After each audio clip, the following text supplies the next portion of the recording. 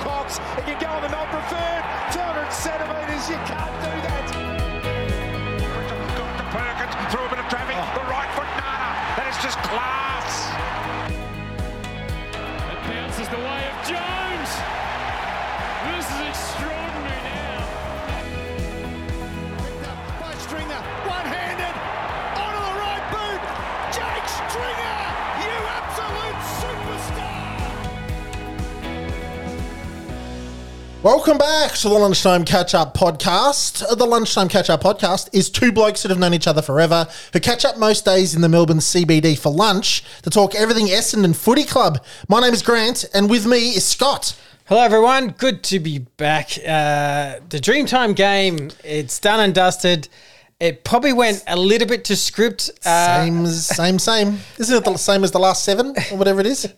Well, yeah, that's their 12th win in a row, Richmond. So 12, Grant. That's their 12th win in a row. So we still haven't beaten that club since 2014. So that's a long time, man. That's a long time. But, you know... Is that bunny status? That's bunny status now. Oh, yeah, big time. I would have, most of us actually probably would have taken a 38-point loss or something. I've even forgot what the margin was. It was around about that. But I'll say this, Richmond didn't kick well. No. Lynch obviously had not a great time in front of the goals. So it was probably 50, 60 points in reality. But it's 10 goals again. Actually, let's talk about the show ahead. So the good part about this is the 80% of the show is not talking about the incidents. And how bad we've performed again. But in the same ways again. So the good news is Ed Pascoe from Rookie Me Central. Formerly AFL Draft Central. Takeover.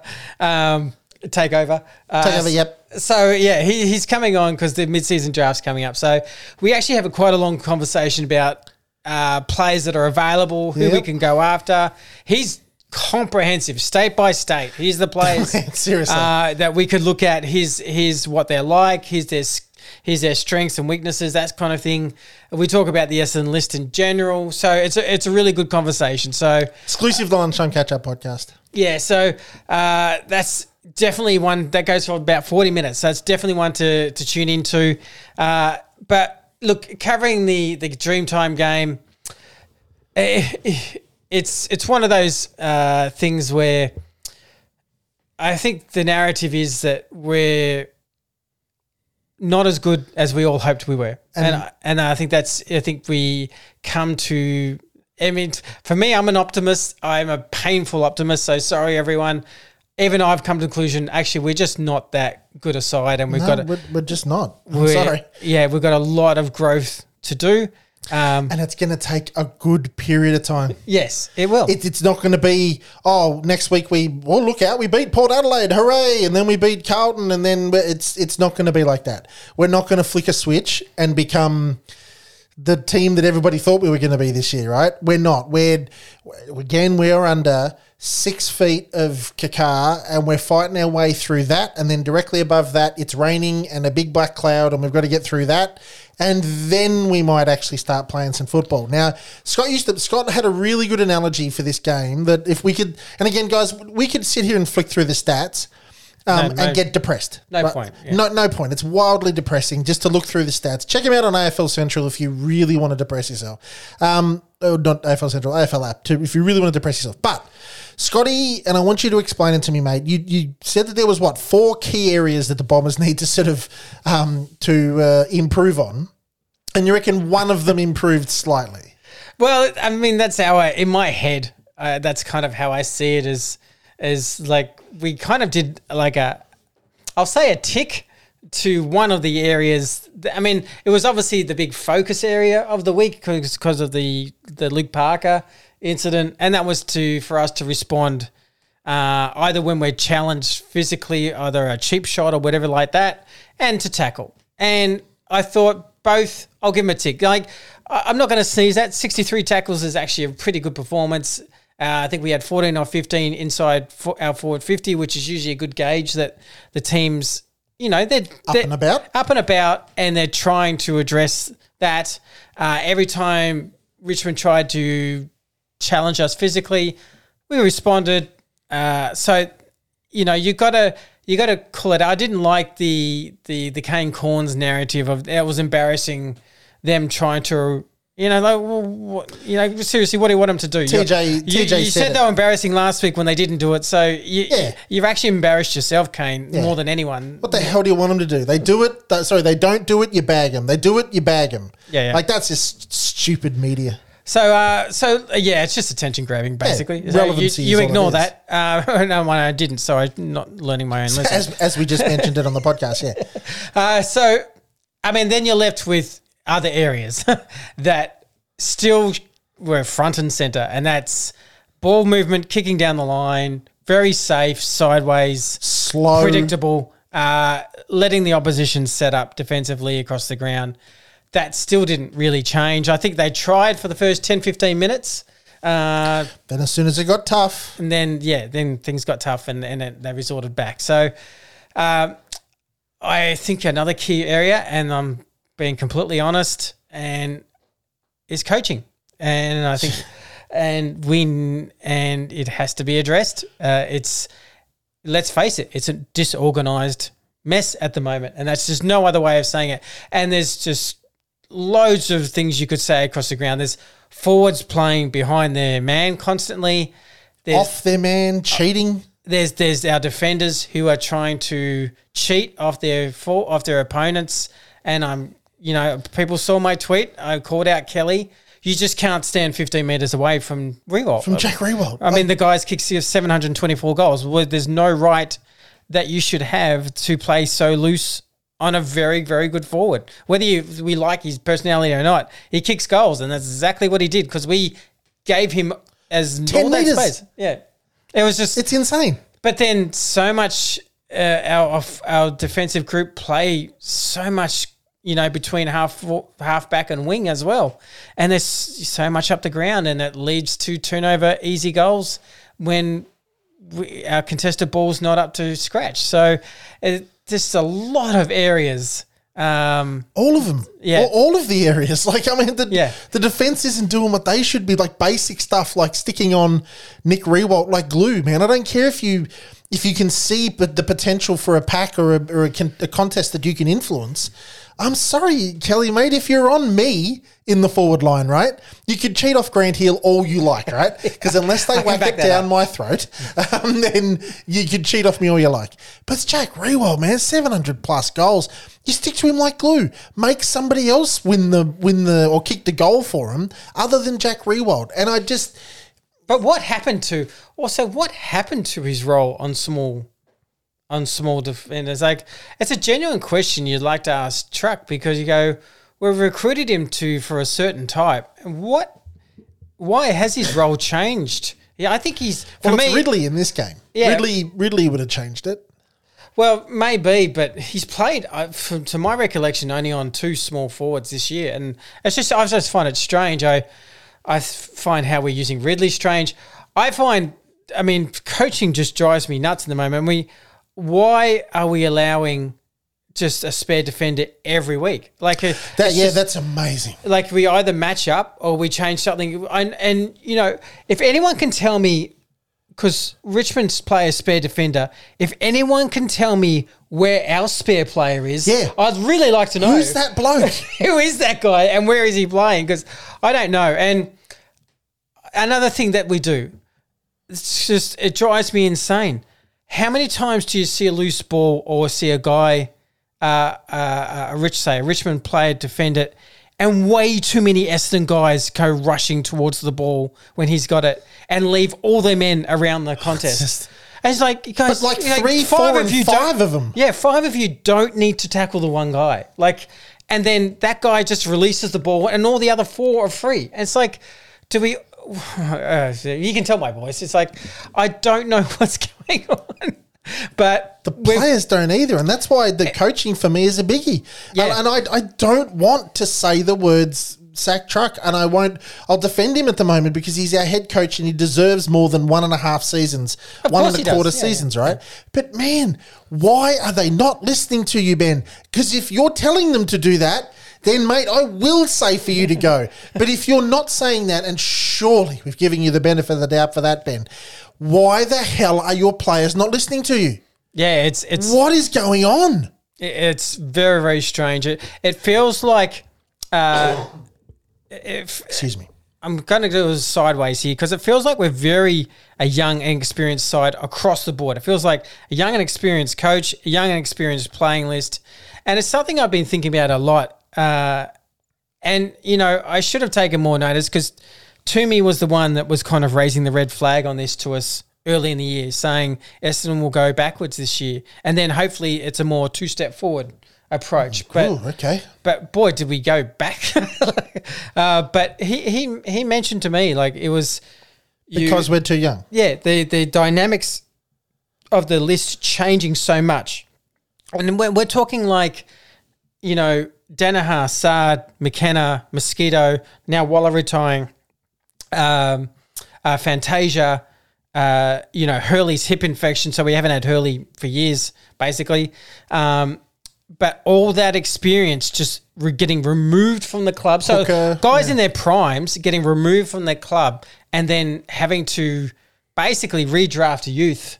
The age shift that's happened at the club, his view was that it has to have an effect. You have to then, because what you've suddenly got, whether you've got young talent or not, which he generally believes we do, but they're so inexperienced and so young, and the leadership group is actually quite inexperienced. Outside of Heps, like there's no 27 to 31-year-olds. I actually, if you take Waller, who's retired, right, and you say Hurley out of it because of the hip infection, that would leave 8 players who have only played 100 games or more out of the 45. Yeah. So that's massive, right? Yeah. But question on that subject. I remember you were saying late last year and early into this year, for 2 different reasons. But for late last year, you were saying that how old's Langford? 24, 25? Yeah, it's about 24. 24, 25, right? You were saying that it was clearly evident that the 24 and 26-year-olds and 22-year-olds, or the Parish, the Langford, the McGrath, those guys that have been there for a while, Francis, but not so much. But those guys are starting to take ownership of the club, right? So they're starting to take the step up. Parish is becoming a ball-winning genius. Merritt, he's taking ownership of the club. So is Langford. So is those kind of guys, right? I was really looking forward to that being a perfect transition from Heppel and Hurley and Hooker and those older boys, right? But it hasn't seemed to have happened. Maybe they need Langford in there, I know, to help them with that. But the leadership piece isn't there. I'll tell you someone, I'll just say someone on the inside. I'll just say that. Of course, you can't say another, yeah. Mentioned to me when Langford and Snelling went down straight away.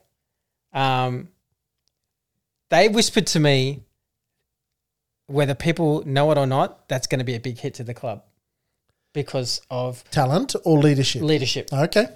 Because Langford's a stronger leader than people think, and Snelling is even stronger leader. There's a reason why he finished 3rd, and it's not just his performance on the field. He is one of the key leaders, and I mentioned this. I think I've mentioned this twice now, so I don't want to go over it again.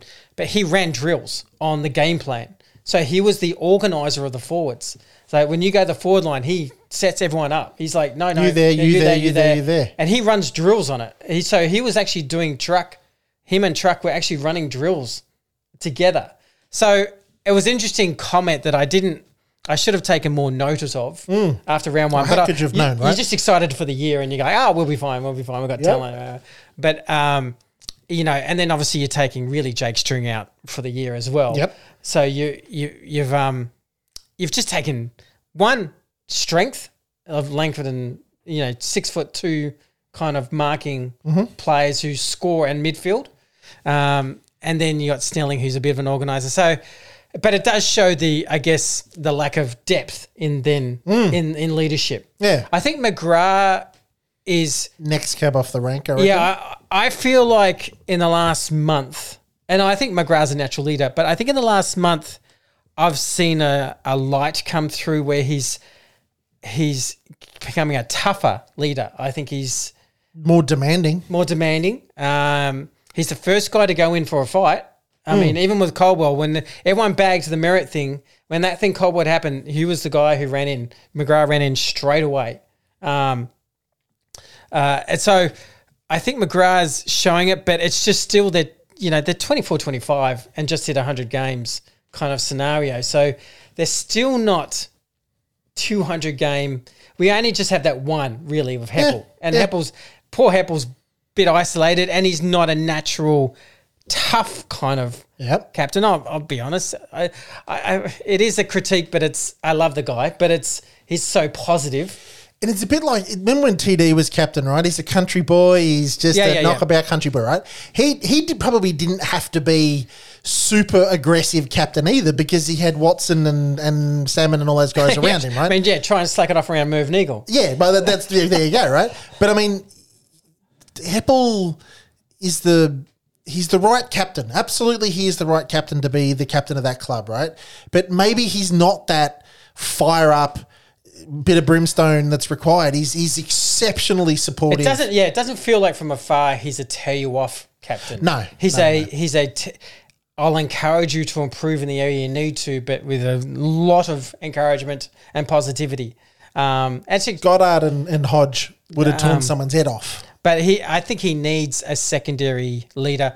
I'm pretty confident in saying, and this is not putting him down, that this is his last year as captain. I think Merritt and McGrath will both. That's the next cab off the rank. And I think Merritt demands pretty high standards, even though he's quiet in nature. I think, the fact that he really wouldn't sign a contract until he was convinced. Almost to the club had a review. Until he was convinced, that's right. Yeah, that the club was on a path of success. So the fact that he even did that tells you he wants success and wants to demand it. So, but Andy McGrath doing the same thing? Yeah. But it just still feels like when you're talking about the other clubs that are up there, it's just the statesman's. Even I was watching Hawthorn the other day, because their age list is not too far away from us. But one thing they're doing, they got a much better is the Brewst, is the Gunston, is the Ben McAvoy, is the Chad Wingard. They just have Shields. They just have Mitchell. Someone like Tommy Bell. Yeah. He's gone as well. And they just have that 28 to 31-year-old group who you need protection of your young players. And in an interview coming up with Ed Pascoe, we actually talk about the VFL a bit, and we talk about Josh Eyre and Brand, and he actually mentions, you'll hear it in the interview, that these guys actually need it was off the cuff comment. Sorry, I don't actually think it was on the show. It was us talking afterwards. Was it? Yeah, it was. It was actually. It was the other whole segment that we did. Sorry to output you there, Ed, but Ed confidentially said. But I don't think it's a crazy thought. I don't think it needs an NDA. No. So it's like Josh Eyre has to play on the main tour, like the main as he develops. And it's VFL, so a lot of them are 26-year-old brute guys who are trying to get a game. Your Hartleys and these sort of guys experience, and they're just getting no protection. And you would have loved a hooker to play on another year just to give some strength around the VFL, just teach Airy a little bit. Teach him, but we don't have that, and that's where the program dramatically has to prove. We've got to protect and mentor at the same time a young list coming through. So I would personally like some adjustments in the list with that and see what we can do to balance out the list. There's a lot of balancing to come. Ed was mentioning there's some good mid sort of aged players interstate that we could be looking at. Yeah, it sounds like there's some 20 to 23-year-olds really if we want to consider people that can help right now. People that if they spend a bit of time in the twos aren't going to be out of place down there and can help some young kids, and when they come up we can rely on them. So look, sorry to not really discuss the Dreamtime game. It is what it is. Great spectacle, great celebration of the Indigenous round. I do want to give a shout out to Mason Redmond. Love your appetite for the contest, mate. It's something, I part of me would teasingly like to see what you're like as a midfielder. Just one occasion, just while the year's over, just go, hey Mason, Just play midfield this week. I wonder what. Yeah. Just tell us what you can do. Do we know that if he got fined, or was it just a straight a week? Straight a week. Okay, because if he got fined, the club should pay that fine. So yeah, Like that should not come out of his pocket, mate, because he just lifted an elbow slightly, that's fine, and he didn't do it with any sort of significant malice or intent. But you lift an elbow, you cop someone in the throat, you get in a week, right? But the intent from that bloke, as soon as he ran on the field, whole game, he was like, yeah, he was at the ball, he was bloody hard, and Truck had better have put that on repeat in reception at the hangar. Yeah. Everybody that walks past that TV should see him running from contest to contest, hard at the ball, fired up, looking angry. That's what we need. Yeah. We don't need, again, I don't agree with Lloydie, we don't need people being lined up from 40 metres away and velvet sledged. Right, we don't need that. We just need Mason Redmond hardness at the ball. We need real hardness around the contest. That's it. That's the way it is. You got to win the ball. Yeah, and absolutely. You got to be hard in this league to do it. So, I was going to say something else and completely just slipped my mind. Don't you hate that? So we give it some. No, well, sorry. There it is. I can see the light bulb go off. We will go to the break and get Ed on. So sorry, this is going to be a long show, but I hope you enjoy it. I do want to say, obviously, the news of Tip and Woody came through. As far as this, what do you say? As far as this podcast is concerned, thank you so much for your time, Walla. It's been, we haven't had an abundance of X Factor players in the last decade. You've been the clear joy of watching an immense skill level at AFL level grow, but for to have the talent and then to grow into the footballer that he become. Yeah, it's only now. It's only when they go do you take the time to look back on the games that he played off halfback for Essendon. Yeah, I was looking at highlights just on YouTubing, and you go, man, you really are a talented boy. But no, it's you have to appreciate the whole story of Waller, I think, when you talk about him. It's not just his career. It's from being a kid to where he is today. Yeah. It's a lot of battles that he's had to go through, and he's tackled them all, and he's come out the winner. So I genuinely wish your next adventures all the best. Much love from the show. Thank you for putting so many smiles on kids' faces. Absolutely. And a few adults and all. You're probably 5,000 memberships just yourself, to be blunt. And a lot of those being under 15-year-olds. So thank you for just always having a smile, playing hard. And we wish you and family all the best in the next adventures. And, yeah, I just wanted to say a big thanks to them. All right, so after the break, we've got Ed Pascoe, who's going to join us from Rookie Me Central. It was formerly AFL Draft Central. They've changed their name just recently. But what Ed doesn't know about the drafting of young talent and for the mid-season draft, you don't need to know. So we are very happy and very lucky to have him exclusively on the show to talk about the mid-season draft. So we'll head to that break and we'll come back with Ed. Let's get him on the line.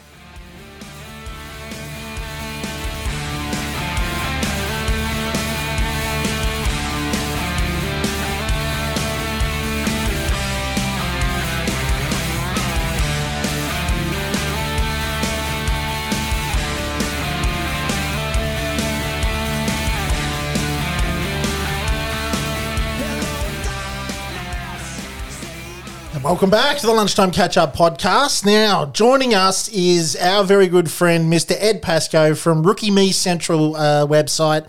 G'day, Ed. Welcome to the show.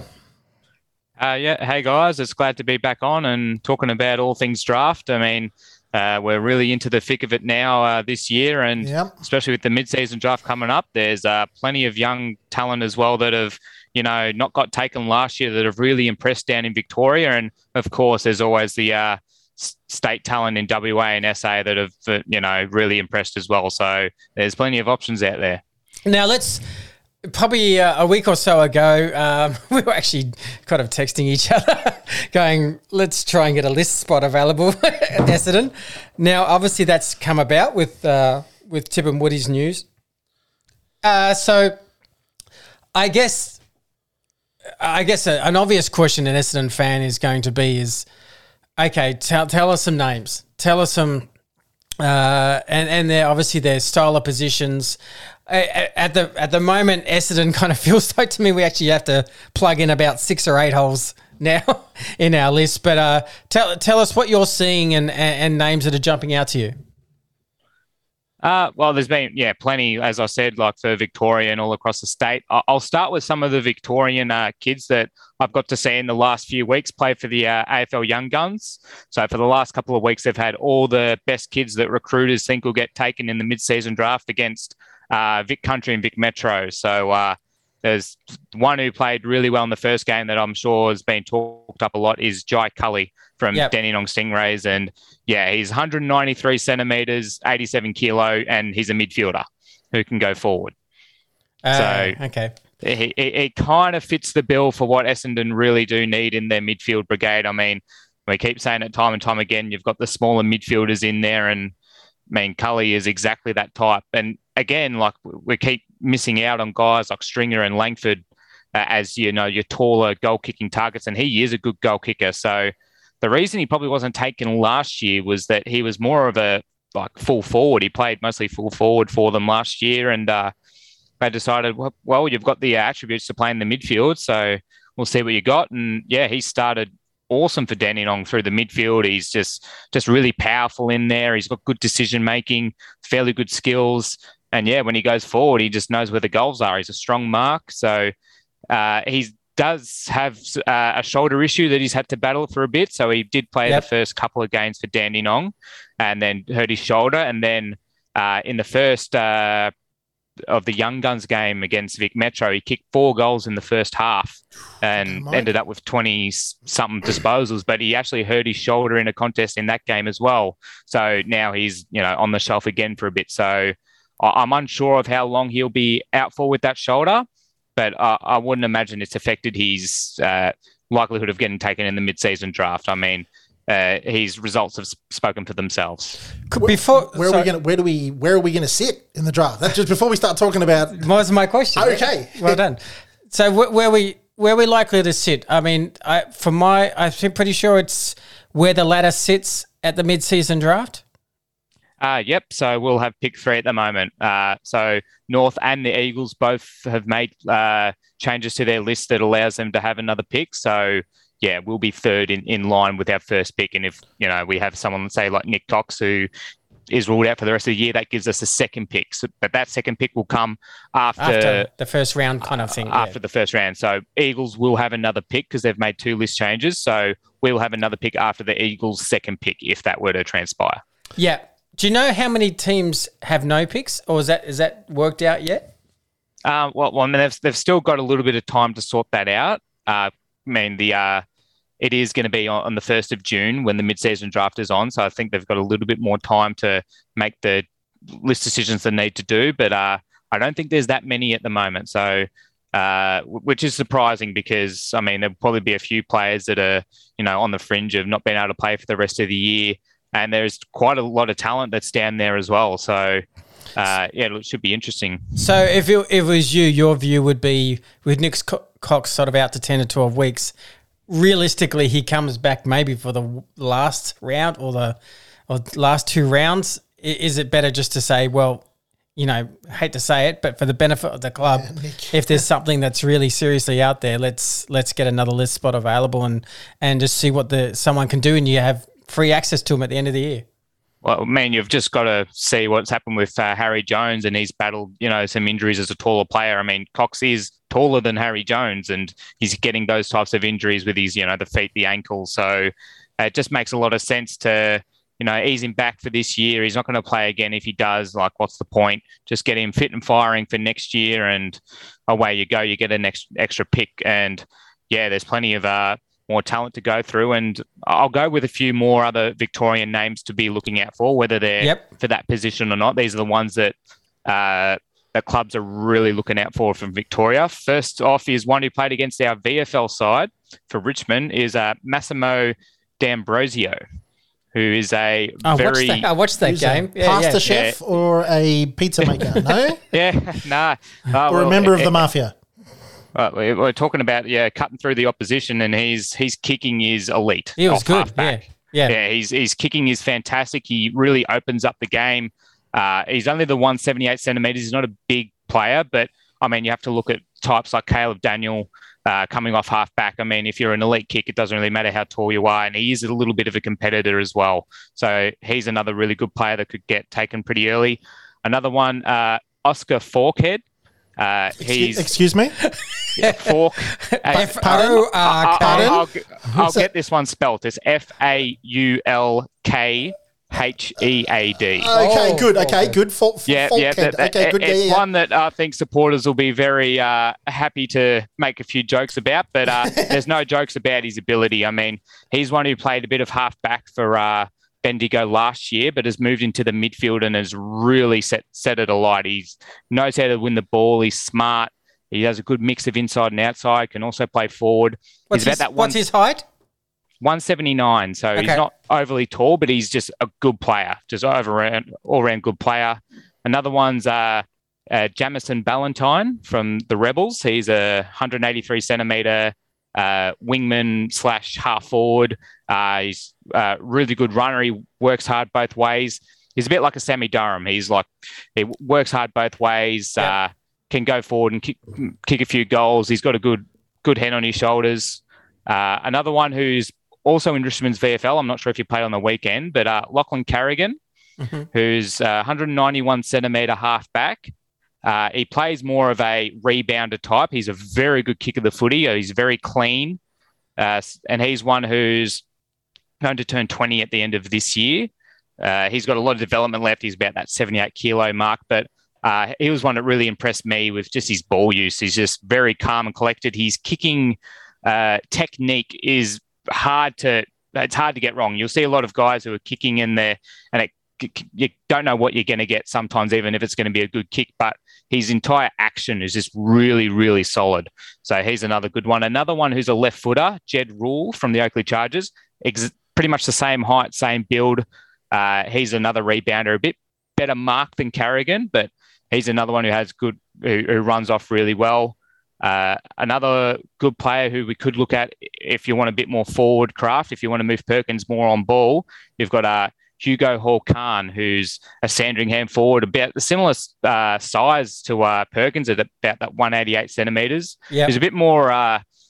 he's definitely more of your forward who can go on the wing. He's not as probably contested and strong, but he's really athletic. He runs both ways. He went to Haileybury, so he was under Matty Lloyd down at Haileybury. Yep. And he was really impressive. So he's another one who looks really good. Ryan Ayres, who is a key defender from Murray Bushrangers, 198 centimetres. Yep. He's a really nice type. Another tall is Jerome Lawrence from Oakley, 196 centimetres. He's, I think he could have been a father-son for Hawthorn, but he only just got picked up by Oakley this year. I'm not sure what the go is there. I don't think they can take him in the mid-season draft as a father-son. So if he doesn't get taken this year, I'm pretty sure Hawks can nominate him. Okay. But yeah, he's one who's very quick for his size. He moves really well, got a lot of upside there. And finally, from Victoria, Max Ramsden, who is a very good athlete, got a bit of that basketball background, about 202 centimetres. He's another one that clubs really like for his upside. He's very clean. He's been playing in the ruck, but there's a few clubs that think he could make a really good centre-half back as well. Yeah. So he's another of those real tall, athletic types, can apparently run all day. He does, I think it was under 6 minutes for a 2K. So, I mean, that's really impressive. So, yeah, that probably concludes about the Victorians that may get taken. But, I've got the other mature ages there. But if you want to have a chat about any of those young guys before we head on to that. Which ones do you reckon are going to head to 3? Which ones do you reckon? If we go 1, 2, 3, which ones? Or is the mid-season draft a bit more about what you need rather than drafting the best kid at AFL draft time? It depends for the club, because in our case, I don't think when we took Durham and Snelling, we really went for needs. I think we just looked for either the best player available or the best upside, or just a player that we thought could fit into our system. I mean, you wouldn't have thought that, especially with Snelling, that was a position of real need at the time, but he's managed to fit in seamlessly with, he's had the right, go about him to be able to just slot straight into it, whereas there's a lot of young guys who might need a little bit more time to get used to their AFL lifestyle, especially when you're coming in from halfway through the season. I mean, you don't get much time to, learn your new teammates. I mean, Nick Martin is kind of an exception of, coming in, not knowing a lot of the guys and still playing well. So, yeah. I got asked by a couple of people to ask you an update on Fajo Jr. about where his footy's at. I think he's missed through injury, so he hasn't been able to play in the VFL. But I think you still give him a bit more time to actually get some continuity in his game before perhaps looking at him for a list spot. I mean, especially now for the mid-season draft. I mean, he hasn't played any, if all, footy this year. Yeah, I haven't seen him play footy this year. I think it's fairly safe to give him another year. Give him the rest of the year, see if he comes back for the VFL, and just reevaluate maybe at the end of the year with another, supplementary pick or whatever. So, but if I was to say out of those Victorian names that we would be looking at, it'd be either Cully or D'Ambrosio, I think would be the two main ones we'd probably look at. I don't think we'd go with Ramsden, even though he might be another one that goes fairly early. I don't really think another developing tall is what the list needs. No, I don't think so. I mean, there's plenty. There's so many there. Yeah. I mean, you've got Brand and Air and so many others that are there. Baldwin, yeah. It's just adding another young player who's not going to be ready for a while. So yeah, for me, I was looking at real heavy contested players. Like I feel like we need a bit of not to stereotype, but a bit of, when people talk about Solomon and Hardwick, but some guys who, some who are hard heads, obviously can play football well, but have an appetite for the ball is where I was kind of leaning towards. So, but the hard part is my other criteria was good ball use. So if you can match the two, great. But that's the trick. Yeah, that's where when I brought up Cully and D'Ambrosio, I mean, D'Ambrosio is your absolute silky skills off half back, and Cully is your hard, big-bodied inside mid. But if you're wanting some real contested players, I mean, the mature age prospects around the country are probably the ones to look at. From South Australia, I'll start with the one that I think would be a really good get if Cully's not available. First off is Josh Carmichael from West Adelaide. He's 189 centimetres and 88 kilo. Yep. So he's good size. He tackles hard. He's a really good around goal as well, and he's a very, very good kick as well for his size. So I wouldn't say his stoppage craft is up there with a lot of the other mature mids, but his size and potential versatility as well makes him maybe a better target than, say, a Mitch Hibberd would have been when he came in, as he was a fairly solid build, couldn't really play a lot of other positions, whereas Carmichael, even if he doesn't play as that big-bodied mid, I feel he has enough attributes to play other areas of the ground, and he's only 22 as well, so he's at a good age. Yep. Yeah. So he's a good age.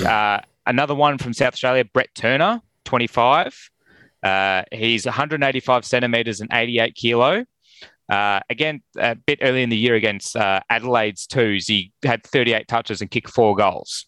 Okay. So he had a pretty good game there, and I think he missed a few games with injury recently, so I'm not sure where that's going here or there, but he is definitely one of your real good contested players. Another one from South Australia, famous name, Casey Voss. Okay. He won the best on ground honours in the South Australia and West Australia state game. Yep. Only 21 years of age, but yeah, he's a defender. So he's one who comes off halfback. He's a really good user, fairly good overhead. So he's like your Daniel Rich type of defender. So, okay. So yeah, he's another really likely type. Another one who I think a lot of supporters would really like. He's 23 years of age, Kim Cantilla, originally from the Tiwi. Has come down to South Australia and has really set it alight. He's showed a lot of zip and dash up forward, and I mean, you just lose someone like Tip and Woody, and getting someone like Cantilla, who's another really exciting small forward type, could be another one to look for. Now, Ed, I was gonna sorry to interrupt. I was gonna ask you a question. Everybody knows we've got the Davey boys coming. Right? We've got both of them one of them's much more of a significant chance than the other, but we've got 2 Davey boys arriving next year, most probably. Does Essendon wait? Our small forward stocks, Wanganeen, young kid, not ready. We've got Smith, tail end of his career. It's not looking real special for him at the moment. Waller just left. Do we wait with regards to these mid-season picks and not pick a small forward like that kid that you've just mentioned that's available because we've got the Davies coming through and Wanganeen and Buick's son in like 8 years? Or do we go after that kid like you've just mentioned now, put him in a forward pocket and have the Davies coming through as well? I think you definitely need more small forward depth, especially for those types. I mean, I don't think the likes of like Guelphy, Ham and Waterman are going to be your game breaker small forwards that you really, really need. And that puts a lot of pressure on, Wanganeen and the Davey boys as well. So, I mean, having more options, especially Aboriginal options like Cantilla is, I mean, you have to just look at the start of Dreamtime, and you had maybe Tex as the only one there for us. And then you had Richmond. They had so many talented young guys there, and ones that couldn't even play. And I don't know, it's just something that I think Essendon has really lost over the years, not really putting too much into those, the Aboriginal types that have, offered a lot of success to the club in years by. And he's one I'd really look at. And so I wouldn't bother with worrying about. Let's face it, we lack so much X factor. I mean, when you lose Sard and Fantasia, and I would say Danaher, Mosquito, and now you've got Waller now. So much X factor. I mean, I look at it. I was looking at the weekend and going, I feel like it's just Stringer. Like, as far as like pure game break X factor, I think Perkins has a slight edge to that. But gee, we're just missing a lot of X factor in the team. Yeah, and that's what makes me wonder why Tex hasn't played. I mean, he's only just started coming back from injury, but I really do feel he should have played in that game as a main starter. I mean, I really don't see the difference in, say, a Devon Smith or Waterman would have had to the side winning the game over Wanganeen. So, I mean, from here on, the club should know they're not going to be finishing in the top 8. It's just not going to happen. I mean, you just have to get games into Tex Wanganeen. I mean, it's just simple as that. There's no other young small forwards that are game breakers that are coming through the list. You just play him. Just play him. If you can't run out of game, what's it matter? So sit him down for a while, let him grab a breath, and then bring him back on. Yeah, exactly. I'll continue on with another small forward that I do like, who's only 19, but he's really set it alight in South Australia, and that's Jai Menzies, who's come from Tasmania. He's like your Jack Ginnivan small forward. He's very crafty. He knows where the goals are. He just pops up when you least expect him. I mean, his forward craft would be well ahead of any of the small forwards we have at the moment. He's probably like Ginnivan, he's not 19. So like Ginnivan, he's not super, super quick, but he's just quick of mind. He just knows where to be up forward. So he's another good young one from South Australia. Another one's Jacob Bohr, 19 years of age. He's not a small forward, but 191 centimetre, medium-sized forward.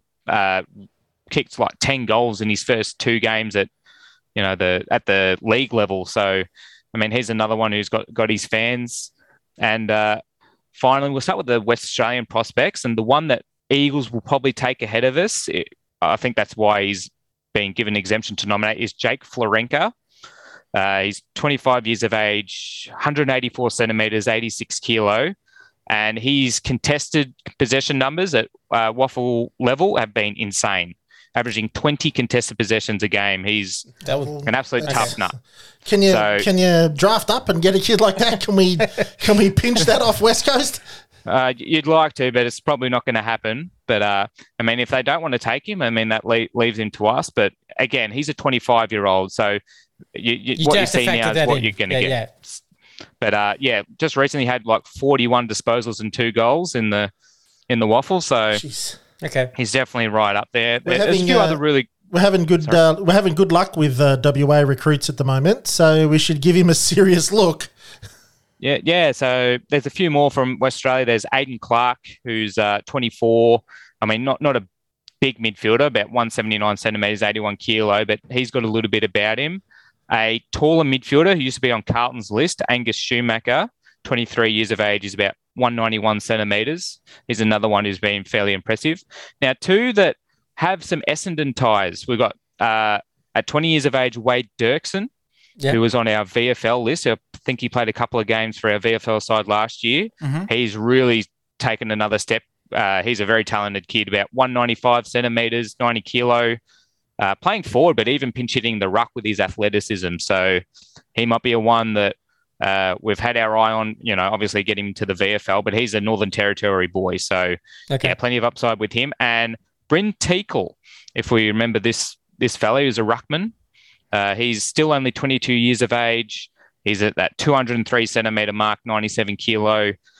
He's kind of been ruck and forward a little bit, a bit of a mix of both. If Essendon are going to look at him again, I think I heard in an article that we have inquired about him again just to see where he's at. But he might be one that they look for as maybe as a key forward / ruck cover, say, to give, maybe one of Brian a bit more time to work on his ruck craft, or just another option, I guess, as a sort of ready-made key forward type. Yeah. Okay. Well done. I've just got a curious question for you. On the end of year national draft, obviously Essendon's been screaming for forwards, and we've been looking at low draft pick. We're likely to have a low draft pick. How good is this Scully kid they keep talking about from South Australia? It's hard to get a read at the moment because he is so tall. I mean, he's about that 202, 204 centimetre mark, and a lot of the kids he's been playing against at 18s level in South Australia would barely go over 190 centimetres. So there's a fair bit of So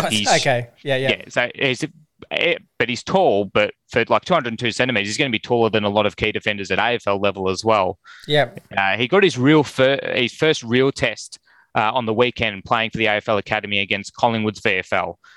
Played on Liam McMahon for a lot of it, who's Collingwood listed as about 198 centimetres. Still struggled a little bit, just wasn't one grabbing them in the air, but still giving a contest. There was one little contest near me as well. He went for he had Alwyn Jr. just on the side to give a handball, but decided, he'll have a snap for goal himself and missed it. I'm sure he'll be told at the next level, give it to the little guys that know what they're doing there. But he usually kicks those at 18s level, though. He's got a very good goal sense. So it's hard to say at the moment if he's going to be that high-end talent. I think we'll have to wait to see how he goes against kids of his own age group that are a little bit taller at national championships to see how high he will go. But I currently have him at around the 10 mark. Okay. There's a couple of other key forwards that are around that mark. You've got Harry Lemmy, who's his mate at South Australia, not South Australia, West Adelaide. So they play in the same junior club, but Harry Lemmy's played more senior football. He actually made his senior football debut last year. He's about that 190 centimetre mark. He's a bit like that Phil Thorpe who got taken by Adelaide, who went pick one. So he's a similar type. He's a strong contested mark, really good set shot for goal. He's a bit like a Peter Wright in the way he goes about it as well. Okay. Just, straight up lead, clunk the mark type of key forward. So, and the other one, Matthew Jefferson from Oakley, he's about that 194 centimetres, so a bit smaller, but he's got really good reach. So he's got, those long arms, so he's can really take him up a bit higher than his height suggests. And just his timing and how he jumps at the ball is just really, really good. He's just a natural forward. So if he puts on a bit of muscle, he might turn into that Charlie Curnow type of key forward. So not the tallest, but just with his reach and his timing. And he's very light as well. He's going to take quite a while to get good. But he showed quite a few promising signs as well. Sounds good. Now, sorry, we're realising the time. I need you to just discuss. I shouldn't need you. Can you discuss the academy boys? And obviously, people are going to ask the Davey boys, but just some of the names that are and how they're going. So for this year's draft, the ones at Calder haven't quite set the world on fire. You've got Matthew Foley, who's played a little bit of halfback, a little bit on the wing, a little bit up forward, done some nice things here and there, but just isn't getting enough of the ball at the moment to really warrant even maybe making Vic Metro squad, which we will find out about later this week to see who's in the Vic Metro squad. I'm fairly sure Alwyn Davey will be a part of that squad, but someone like Matthew Foley maybe on the fringe. The other one's Carlos Egan. Apparently had a not too bad game on the weekend, but again, he's a smaller forward type, like very small. He's about that 168 centimetre mark. Oh, okay, really small. And Ruben Rode is the other one, who has been playing off half-back. He's another smaller type, about that 172-ish centimetre mark. He's got a lot of endeavour. He really tries very hard, but he's a very raw prospect. So I wouldn't say that we'd be looking at him with an NGA pick this year, but could be one that we look to, play a bit of VFL next year and in the coming years. But the NGA players that are really impressing are for the under 16s, and these two boys have made Vic Metro's squad, so that shows how much talent they have. First of all, which is probably the best of the two, and who's one I don't see us even being able to match a bid for when that comes, if they've still got that rule, is sorry if I butchered the last name in pronunciation for both these boys, but we've got Isaac Kako, who is Shy Bolton type. Okay. So he is electric. We could do with one of them. He is very, very quick, very good overhead, very confident, can make little mistakes here and there, but geez, he's exciting. Whenever he gets around the ball, he just makes things happen. He's really hard to stop. He just darts in and out. He's one who's really, really exciting. He's only about 174 centimetres. He's not the biggest guy, but it doesn't matter. He's just quick. He's clean. He's going to be a small forward at the next level, so it's not going to really matter too much about his height. And the other one's Jaden Newen, I think it is, or Nugent. Newen, Newen, I think it sorry. is. Yeah. Sorry for the pronunciation, but he's another one who's a bit smaller, 175 centimetres. He can play a range of spots. He can play forward, wing, or half-back. So he moves really well, got good skills. So those two boys are two to really look out for in 2 years' time for the under-16s. And the Davey that is playing, how's he going so far this year? Alwyn's just been fantastic. I mean, he's not getting a massive amount of the ball, playing as sort of a midfielder, but, I mean, he is playing in an undefeated Oakley team with guns like George Woodlaw and Elijah Sardis, who are in the mix for the top 3 picks, and he's playing in the midfield with those guys. So it goes to show where the club even rate him as a talent, and so do recruiters, as he was picked for the AFL Academy to play in that. So that usually shows that a lot of recruiters are really liking the way he goes about it as well. But the one thing I've heard from a few people is that as good as Alwyn is looking this year and how talented he is, and I even have him in maybe the 15 to 25 range. So we'll really hope that he goes outside our second rounder. But even with the 2 ACLs, Jaden might become a better player than Alwyn. Ooh. Okay. So, and we're all but guaranteed those two kids, yeah? Pretty much, you would think. Yeah. And just on Jaden, my comparison for him for a while now has been that he is chip off the old block. He is Alwyn Davey, pretty much. Okay. Yeah. All right. So, and then, even though he didn't get the name, he's the one who plays more like his dad. Yeah. Okay. But now, he's a. Sorry, Matt. I always want to know, whenever we have you on, I want an update on the dominance that is Darren Buick's son. How is he still dominating the under 11s? Well, he's gone up now. He's now up with the playing with the under 14s. Under 14s, okay. Yeah. Even though he's going to be, he's 13 this year, so playing as a bottom major in the under 14s, nice. And the Strathmore team, they're a really good side, and I don't think he's hit the scoreboard the last few weaks, but okay. he's going to be a player that you look out for. He's got some star factor. Nice. I like it. Now, I just wanted to ask you, and thanks for that awesome wrap up. So I wanted to ask you actually just about Essendon today. So you've got, it looks like, with form, let's be honest, you're probably at least looking at a bottom 5 or 6 draft pick coming our way. And it's been an interesting year, obviously not that fun to watch, but it's quickly showing you a lot of holes with the Waller announcement and, quite a depleted forward line. And I think even down back, it's a little bit, it doesn't feel as strong, but I know there's Brand and a few guys coming behind, so I do get that. Where at end of year, you say we have, for example, pick 4. We'll just go with pick 4 as an example. What would you be doing with such a low pick? Are you in the trade mentality? Are you in the draft mentality?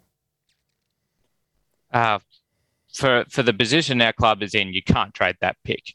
And if you do trade it, you're trading it for 2 first-rounders, which, could or could not work. It depends on where we feel, a bid for Alwyn Davey would come.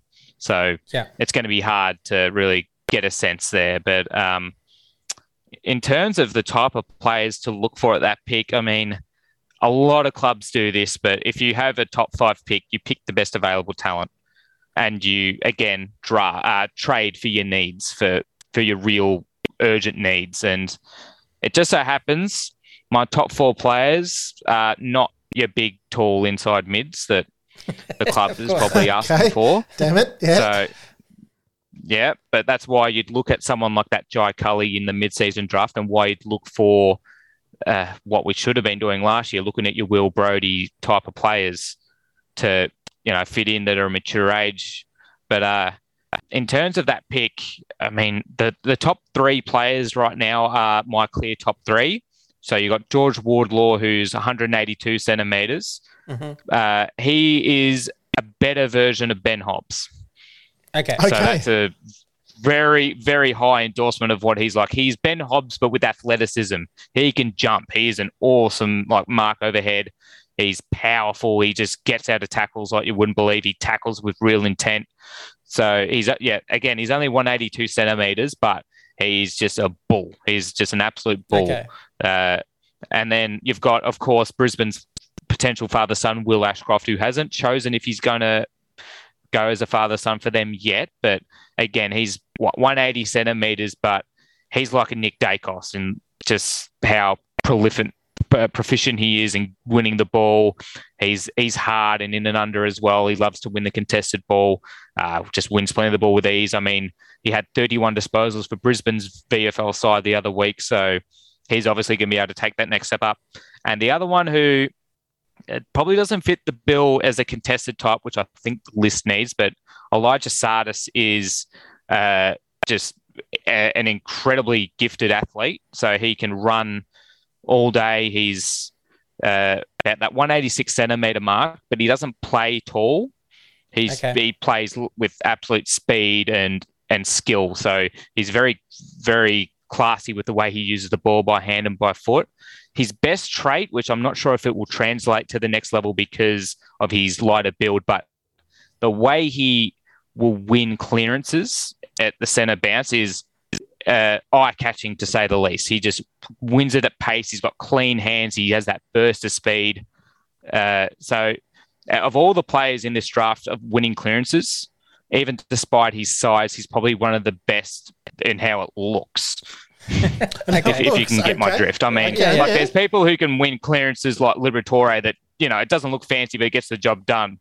But when Sardis wins a clearance, you're just like, whoa, geez, that looked exciting. So, but because of his light build, I don't know if he gets away with it at the next level, but if he can develop a real contested side to his game and build up a bit of strength, he could be a real dominant force as a midfielder. But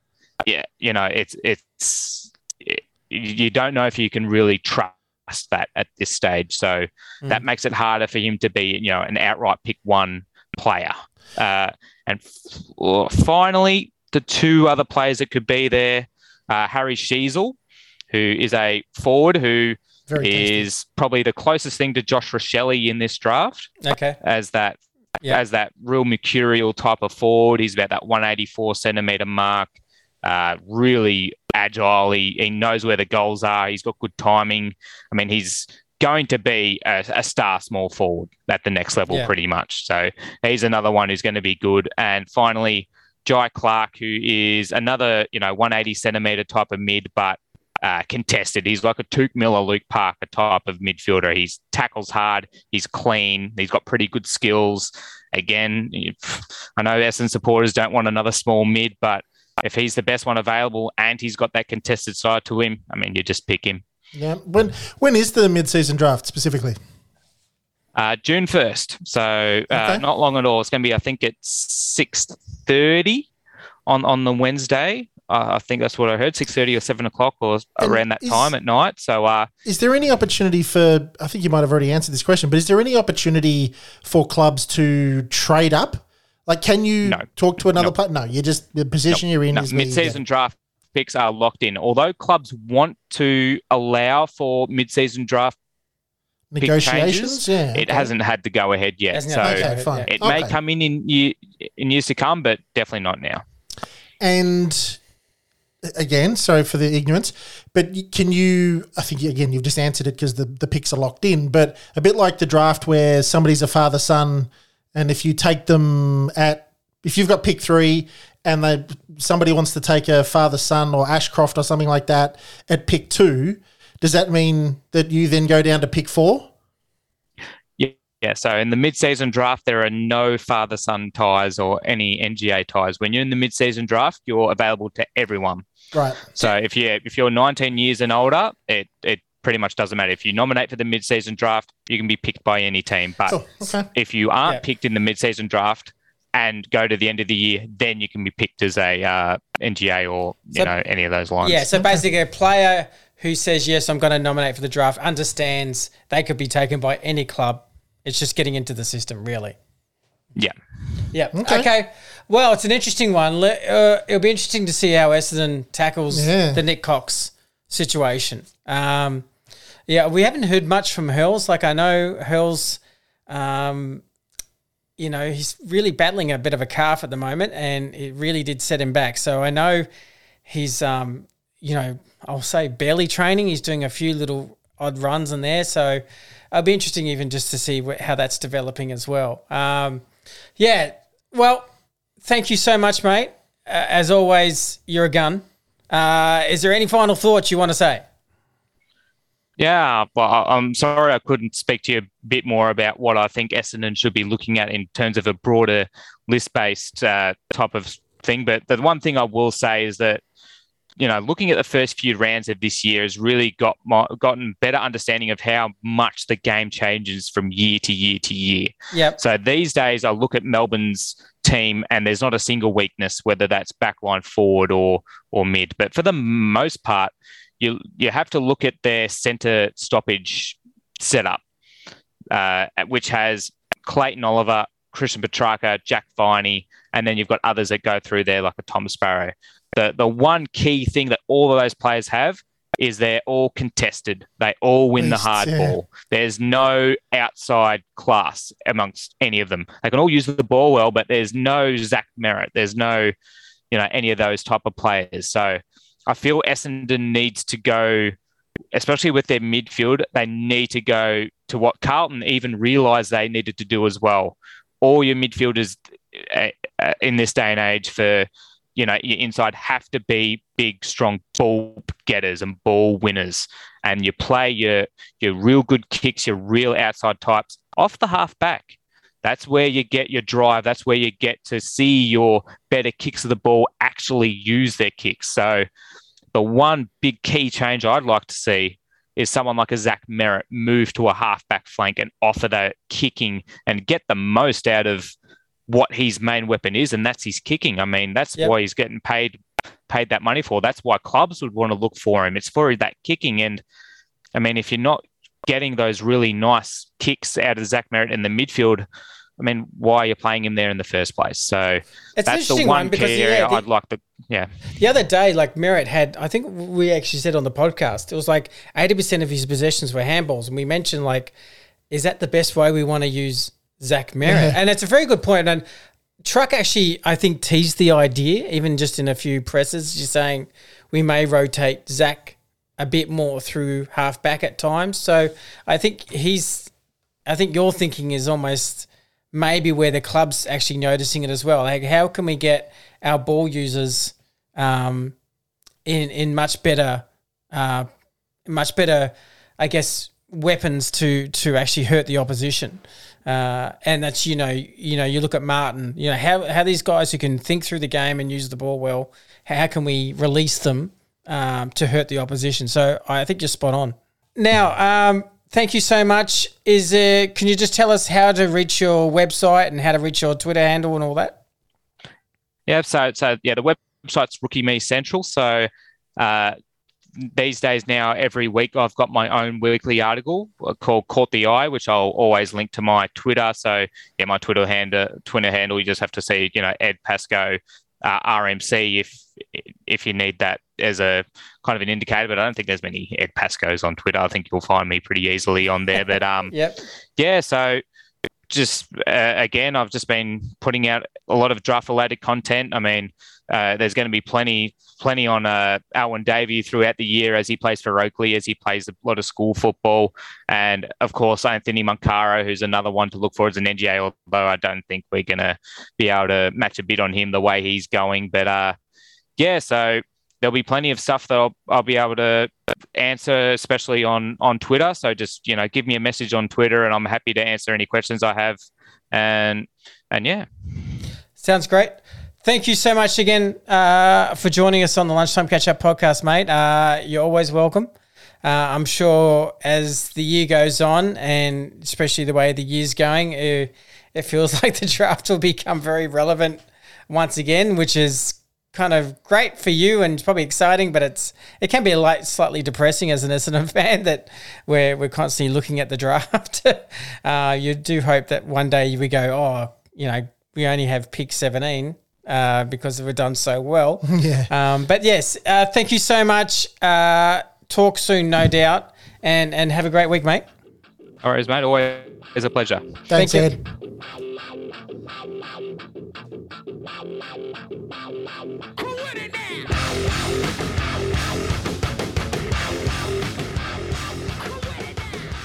That's the shortest break music we have. Welcome back to the Lunchtime Catch-Up podcast. Mate, what a great interview with Ed. I think we say this after every guest we have on, but we really, really love Ed Pascoe. Yeah, I think we know the 40 plays that are in consideration. Absolutely, and if you listened, now you do too. So, no, great. It's fantastic. So, friend of the show, Rookie Me Central. Check it out. And if you don't follow him on Twitter, please do. He always has. He loves his Davey updates and a few other things. So, yep. So thanks everyone. It's been a long show, so we'll sign off here and now. But what do we got this week? We got Port, yeah. Port Adelaide. We got the graveyard shift, the Sunday 4:40 p.m. Ooh. But I think I actually don't mind. That we've got an 8-day break because we obviously had Ridley with COVID and Caldwell getting over shoulder injury. So this gives us time to get sort of fully right and ready to go. And then after that, there's a week's break. Nice. There's a few bye. boys will be looking forward to that disquietly. I think a podcast is looking forward to a break as well. Just a quick one, Scotty. A couple of quick new Patreons that have joined us. Now, the Lunchtime Catch-Up podcast, if you don't already know, have a Patreon account. It's the patreon.com/the Lunchtime Catch-Up. We do extra content there each week, 2 extra shows, the team selection show on a Thursday and a post-game reaction show directly after the game. So if you want to check us out over there, it's $3 a month. $3 a month for all of that extra content. And a couple of us, we don't usually give a shout out on the main pod. So Peter Bowden, Ian H., not anything else, Ian H., Davis Stokes, Ainsley Bevis, Chris Meister, Antonio Farulio. Great name. Ben Freeman, Jordan Gale, Patrick Betham, Hugo Catrone. That's also a cool name. A massive thank you to you guys. There's a whole heap more. Brett, Ryan, Reese, Cooper, Jim. A whole heap more. So a massive thank you to you guys for joining us on Patreon. If you want to come and check us out over there, it's like you said, it's $3 a month. Yeah, I might be even doing a special VFL show with Paul Cousins soon just for the Patreon. So. Absolutely. Good idea. So thank you, everyone. Hopefully you enjoyed the show. Absolutely. We are trying to get some few guests and make it interesting, especially if our form continues. Yeah. But let's hope we can start showing signs of improving and maturing. So absolutely in all areas. So thank you, everyone. Thank you very much. Have a good rest of the week, guys. See you guys.